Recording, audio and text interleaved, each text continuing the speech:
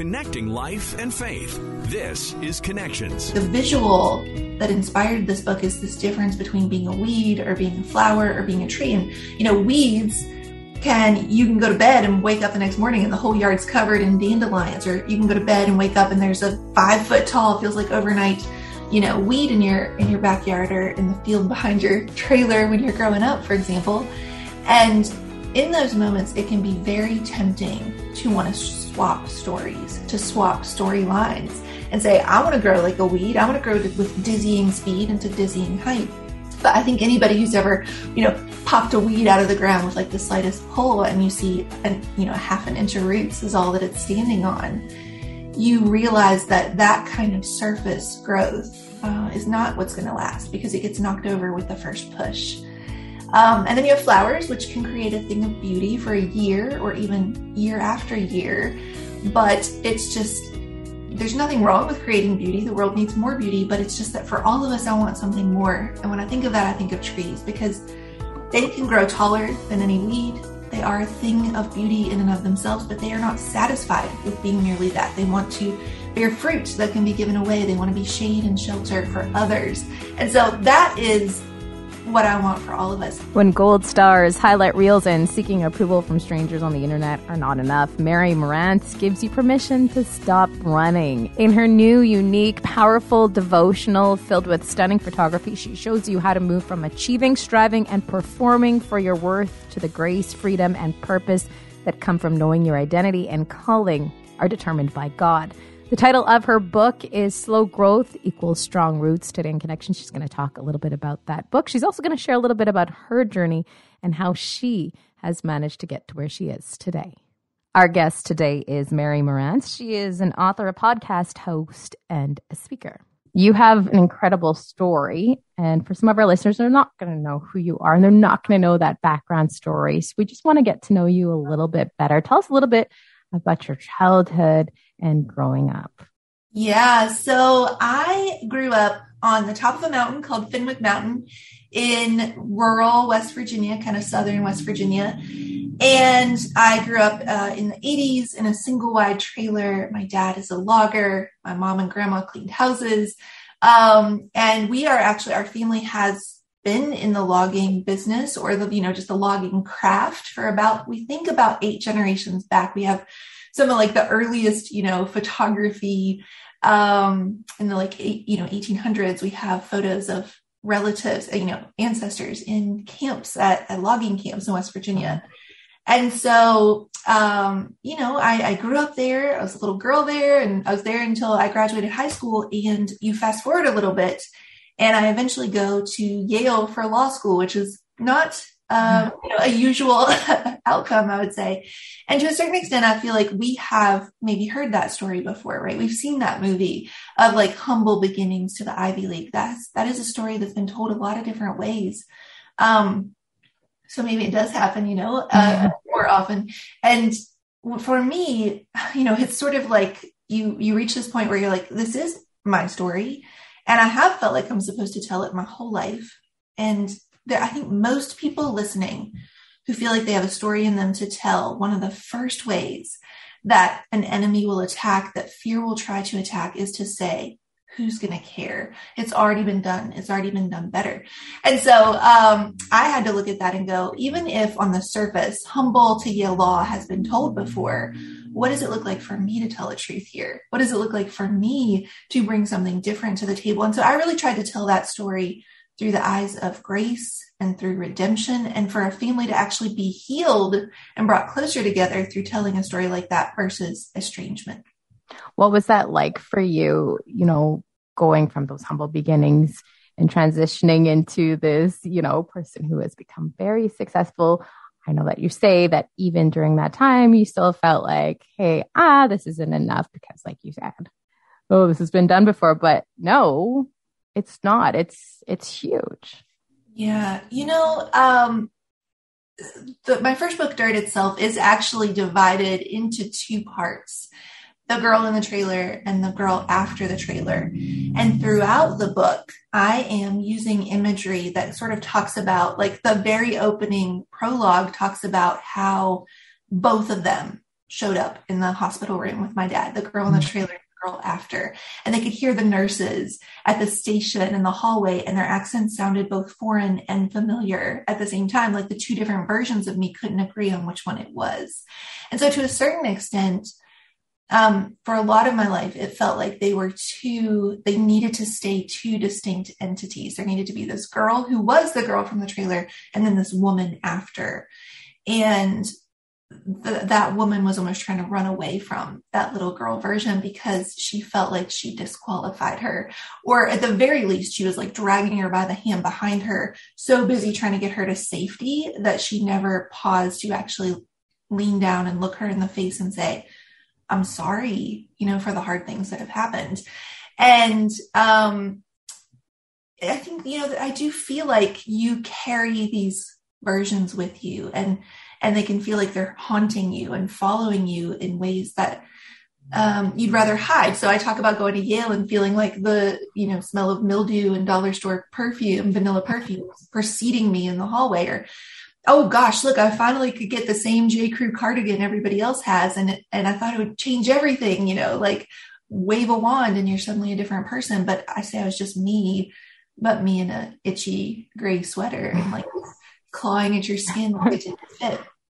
So I feel like there is, in a lot of ways, Dirt is the love letter to the girl in the trailer. And my new book, Slow Growth Equals Strong Roots, is a love letter to the woman after, this girl after the trailer. Because there are so many of us, so many people I bet listening right now who know you have run and run and run from your story so hard that you stumbled into success and you felt like you had to build a beautiful life in order to feel safe. And none of it has ever felt like enough. The book title, Slow Growth Equals Strong Roots. What can be more powerful than that when you really sit there and you take that in? Slow growth. Slow growth. Well, most of us think slow growth, but I don't have time for this.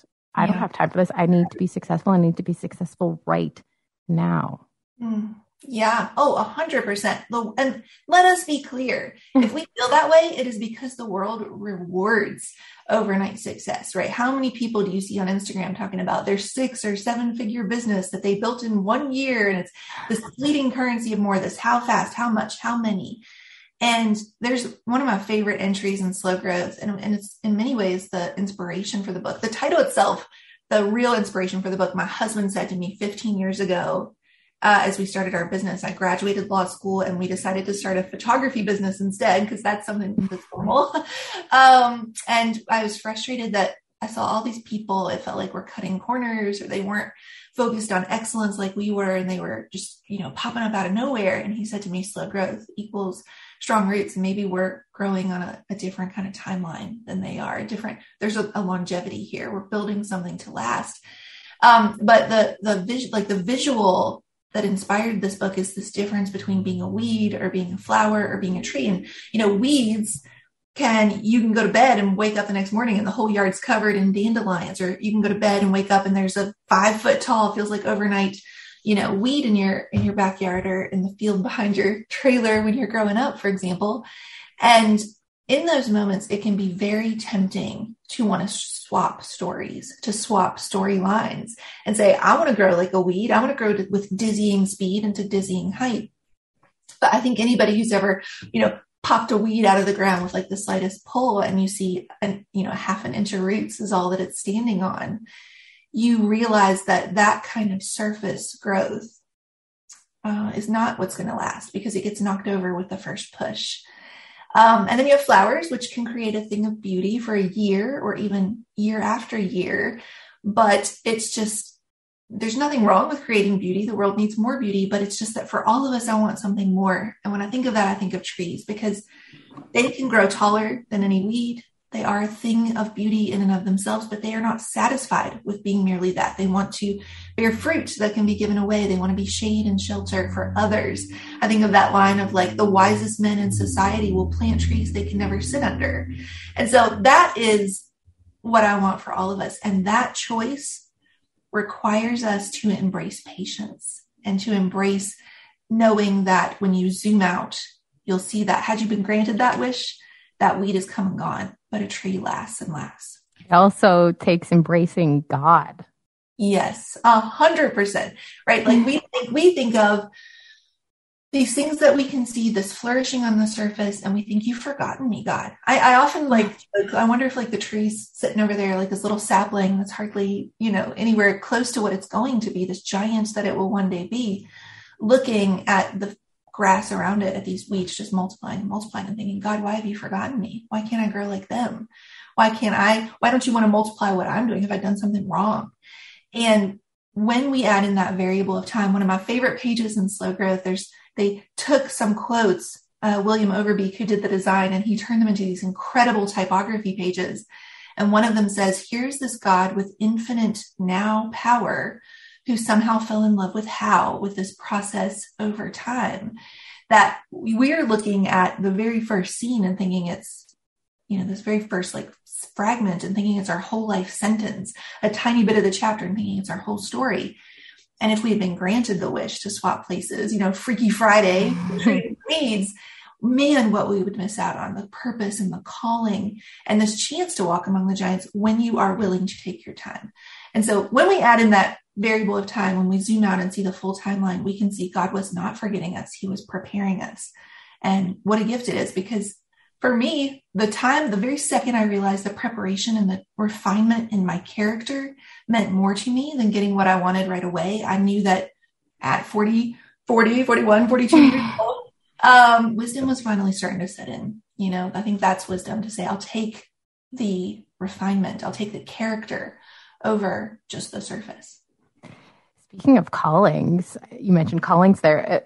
We will quite often forget that God has a calling for us. We don't always hear it. We don't always know what it is. We don't even know if we're going down the right path. But like you said, if you take that time, you step back, you may actually go down that road. Oh my gosh. Like I think one of the biggest things we do is discount the gifts we've been given. I think we think, well, if I can do it, if it's easy to me, if it comes naturally to me, then it must come naturally to everyone. And to go along with that one, I think we sort of know that. We sort of talk about that. The other one, though, that is even equally important, if not more important, is that we often discount the story because it feels messy and full of mistakes and wrong turns and the long way around. And we think this story is a mistake. This story disqualifies me. But when I realized like dirt does not happen without both of those things, the gifts I've been given with words and then this actual story, take away either one of those, and it's just talking for the sake of talking. And take away, it's like, I think of like, it's like a clanging cymbal, right? Take away doing it for the love of putting it out into the world to serve others. And it's just a clanging cymbal. And so I say in the book, the place where your gifts meet your story has the power to change lives, most of all yours. So I wrote this book, and it's for this woman who's always performing. There are these ballerinas all the way throughout, and the masked woman, the contortionist. But I also say I wrote it for the woman who is afraid to start, this woman who knows she's being called higher, but all of those things we talked about earlier, who's going to care? It's all been done. It's already been done. I can't do it till it's perfect. I can't do it until I know every step. They're keeping her stuck because it's keeping her focused on inwardly who's going to criticize it versus outwardly who could it help. How do you get past that point? How did you get past all of this in your own journey? Yeah. So I have a podcast as well as the book called The Mary Moran Show. And one of the very first episodes I released is titled Why I Almost Never Wrote the Book. And at that time, it's talking about my first book, Dirt. And, I put off even starting on it until I was like 36, 37, even like the proposal stage. And then I was on a podcast and an agent heard me and I got an agent. And then I signed a 2-year deal with the agent. And it was like 1 year and 11 months. I still hadn't gotten around to writing this proposal because you talk yourself out of doing the things that you can't go a day without thinking about. And you think, if it's not perfect, if I can't sit down and start to finish, write out the perfect book, then it's going to get rejected. And so finally I got more scared of losing the chance than what if it went wrong. And that's the only thing that got me started there. But what I tell people now is truly, when you can let that weight fall off your shoulders, when you can really let it soak into your soul, that it's not depending on you to hold the whole world together. And it is certainly not depending on you to be perfect. All you are being asked to do is to show up. The ultimate guiding advice line out of this book I talk about, I get spiritual amnesia and I forget this over and over. And God, in his grace, keeps reminding me the use of my gifts in service to others for your ultimate glory for the rest of my life. That's it. If every day I show up and I go, what do you have for me today, God? Here, humbly, open-handed, not clenching this fist, trying to control it, is what I can bring to the table. Here's how I think this could help other people. Then day by day, God will show you the plan he has for that. So I think it just starts with saying, can I get over this navel gazing, looking inward of who might have something to say about it, and instead fix my eyes on who could be helped. If we can continue to come back to that, then day by day, we find our way forward. It brings it all back to God again. Yeah. It's so important at the end of the day to bring it back to God. That's right. Yeah. What about those overachievers who just keep going because they want to be seen? But then at the end of the day, they are so exhausted. Yeah. How do we get them to change and, get on the same path to this slow growth? Yes. So at the very beginning of the book, this is a really interesting fact, I think. I finished Dirt, and one of the very last passages in Dirt, it's one of my favorites. I'll talk about that in a second. And I thought, okay, good, we're done. This was a story about a journey of making peace with your past, and we're there, and there's empathy, and there's grace, and, how does God see the story? And we're there, we're done. And no sooner had we finished that book and sent it off, and I was like, oh, we're actually only halfway there, right? And when you think about the hero's journey, which is this 12-step characterization of most stories with this hero's adventure, there's a point that's basically the point of no return. It's when they've gone far enough that they can't go back.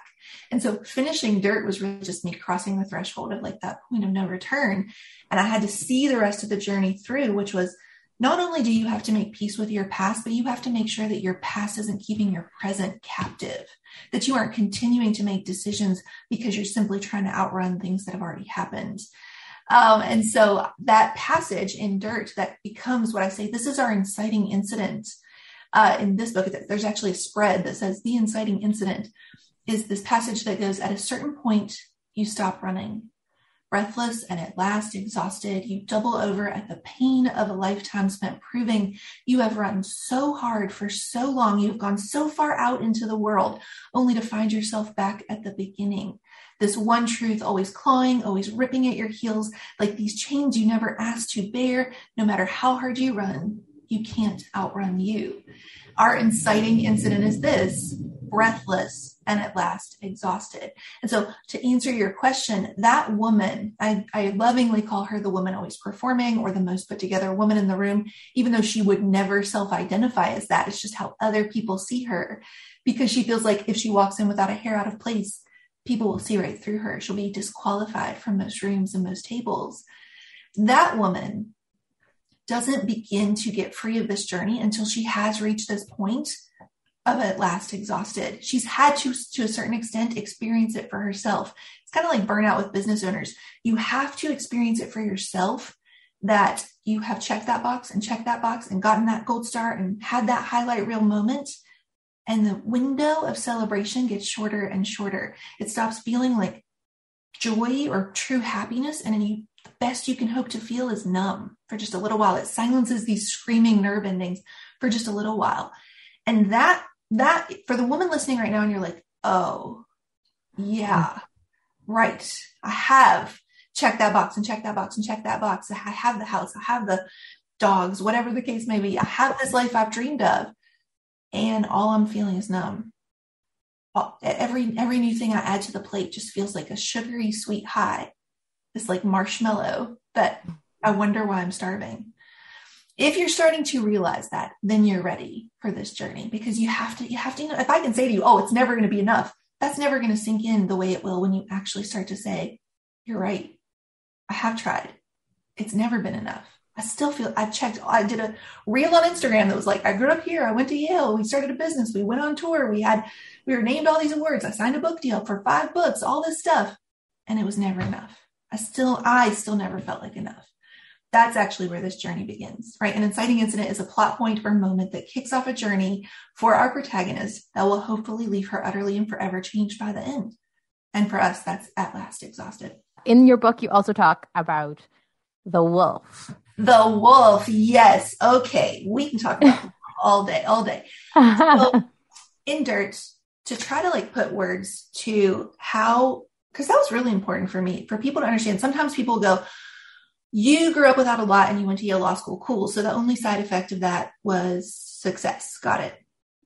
But what I wanted people to know is that success is not the side effect of that kind of struggle in your story. The side effect, the whole dang disease, I say in Slow Growth, is not knowing how to stop. I wanted people to know how primal and visceral and survival, like oxygen, like we don't know how to breathe. If we go too long without another mark on our list, it feels like we can't breathe. And so I described that as this girl in the red cape escaping her way out of the deep, dark woods, scratching and clawing her way, leaving these, as the branches clawed her, leaving these breadcrumbs behind her. And she's feeling this big bad wolf ripping at her heels. She knows if she stops, it just might kill her. But at a certain moment, breathless and wild-eyed, I look back over my shoulder and I finally see it. I am the girl in the red cape. I've been her my whole life, but I'm also the wolf. And that voice in my head telling me to run and not stop running, it will never be safe for me to stop. That voice is my own. And so in Slow Growth, in one of my I feel like I've said all of them are my favorite entries. So I love them. I'm little, babies each chapter. But this one is truly like all the way up there of favorite entries. And we revisit that scene this time from the perspective of the wolf. It says, I'm always chasing, close behind and closing in fast. This version of me up ahead, I was born to protect. And when I lose her again in the distance, it breaks my heart. I've chased her away yet again. And it's talking about with every pounding of the paw on the pavement, there's pain, that this animal is not evil. This animal is wounded. And that whole entry talks about how we as the girl in the red cape have learned how to cage that wild animal and make it dance in our circus show where we always get to be the high wire act. And when it won't run like we want it to, because if it's not chasing us, we don't know how to keep moving forward. We know the right pressure points to hit. We know how to twist our thumbs into these wide open wounds in its paws, but we start to notice that when it's roaring in pain, our throats are the ones that are raw and our palms are the ones that are bleeding. And so it's this idea of there's been this like splintering of ourselves, these different versions of us we became in order to survive. And if we want to make peace with that, if we want to free our present from our past, we have to find a way to bring them back together. And so each chapter ends in a prayer. And in that prayer, I'm talking about what I picture now with freedom is the littlest Mary, the grown-up Mary, and the wolf. And they're in these wide open, spacious fields, this green pasture where they've been brought to rest. They're at peace, they're playing, and each one of them simultaneously can feel God's light pouring into these wounds where they experience healing simultaneously. So that's the wolf. I can see why every single chapter, everything is your favorite, because everything speaks to women out there, especially women nowadays, because we are living in a different time where you are judged in so many different ways. In social media, online, like it's just chaos. It's absolute chaos. For our listeners that want to learn more about you, we obviously would love to talk to you longer, but don't have the time. So our listeners that want to learn more about you, want to pick up your book, Slow Growth Equals Strong Roots, Finding Grace, Freedom, and Purpose in an Overwhelming World, how can they go about doing that? Yeah, so a really fun place to maybe start is we actually put together a quiz based on these characters I introduced throughout the book, the performer, the tightrope walker, the illusionist in the distance, the masquerader, and the contortionist, that are all these different, sides of the woman always performing. And which one you are determines how you go after goals, why you go after goals, and why you get stuck and tripped up in that afraid to start place. And so you can actually find that at marymarantz.com/quiz, or you can also go to achieverquiz.com. That'll take you to the same place. And then from there, once you take the quiz and find out which type you are, you can go to slowgrowthequalstrongroots.com or marymarantz.com/slowgrowth, and it will take you to the page for the book. You can check it out, or it's available anywhere books are sold. Thank you so much for your insight, for everything that you shared with us today. Thank you for having me. And thank you so much for joining us and for listening. Don't forget to subscribe. We'll talk to you again on Connections.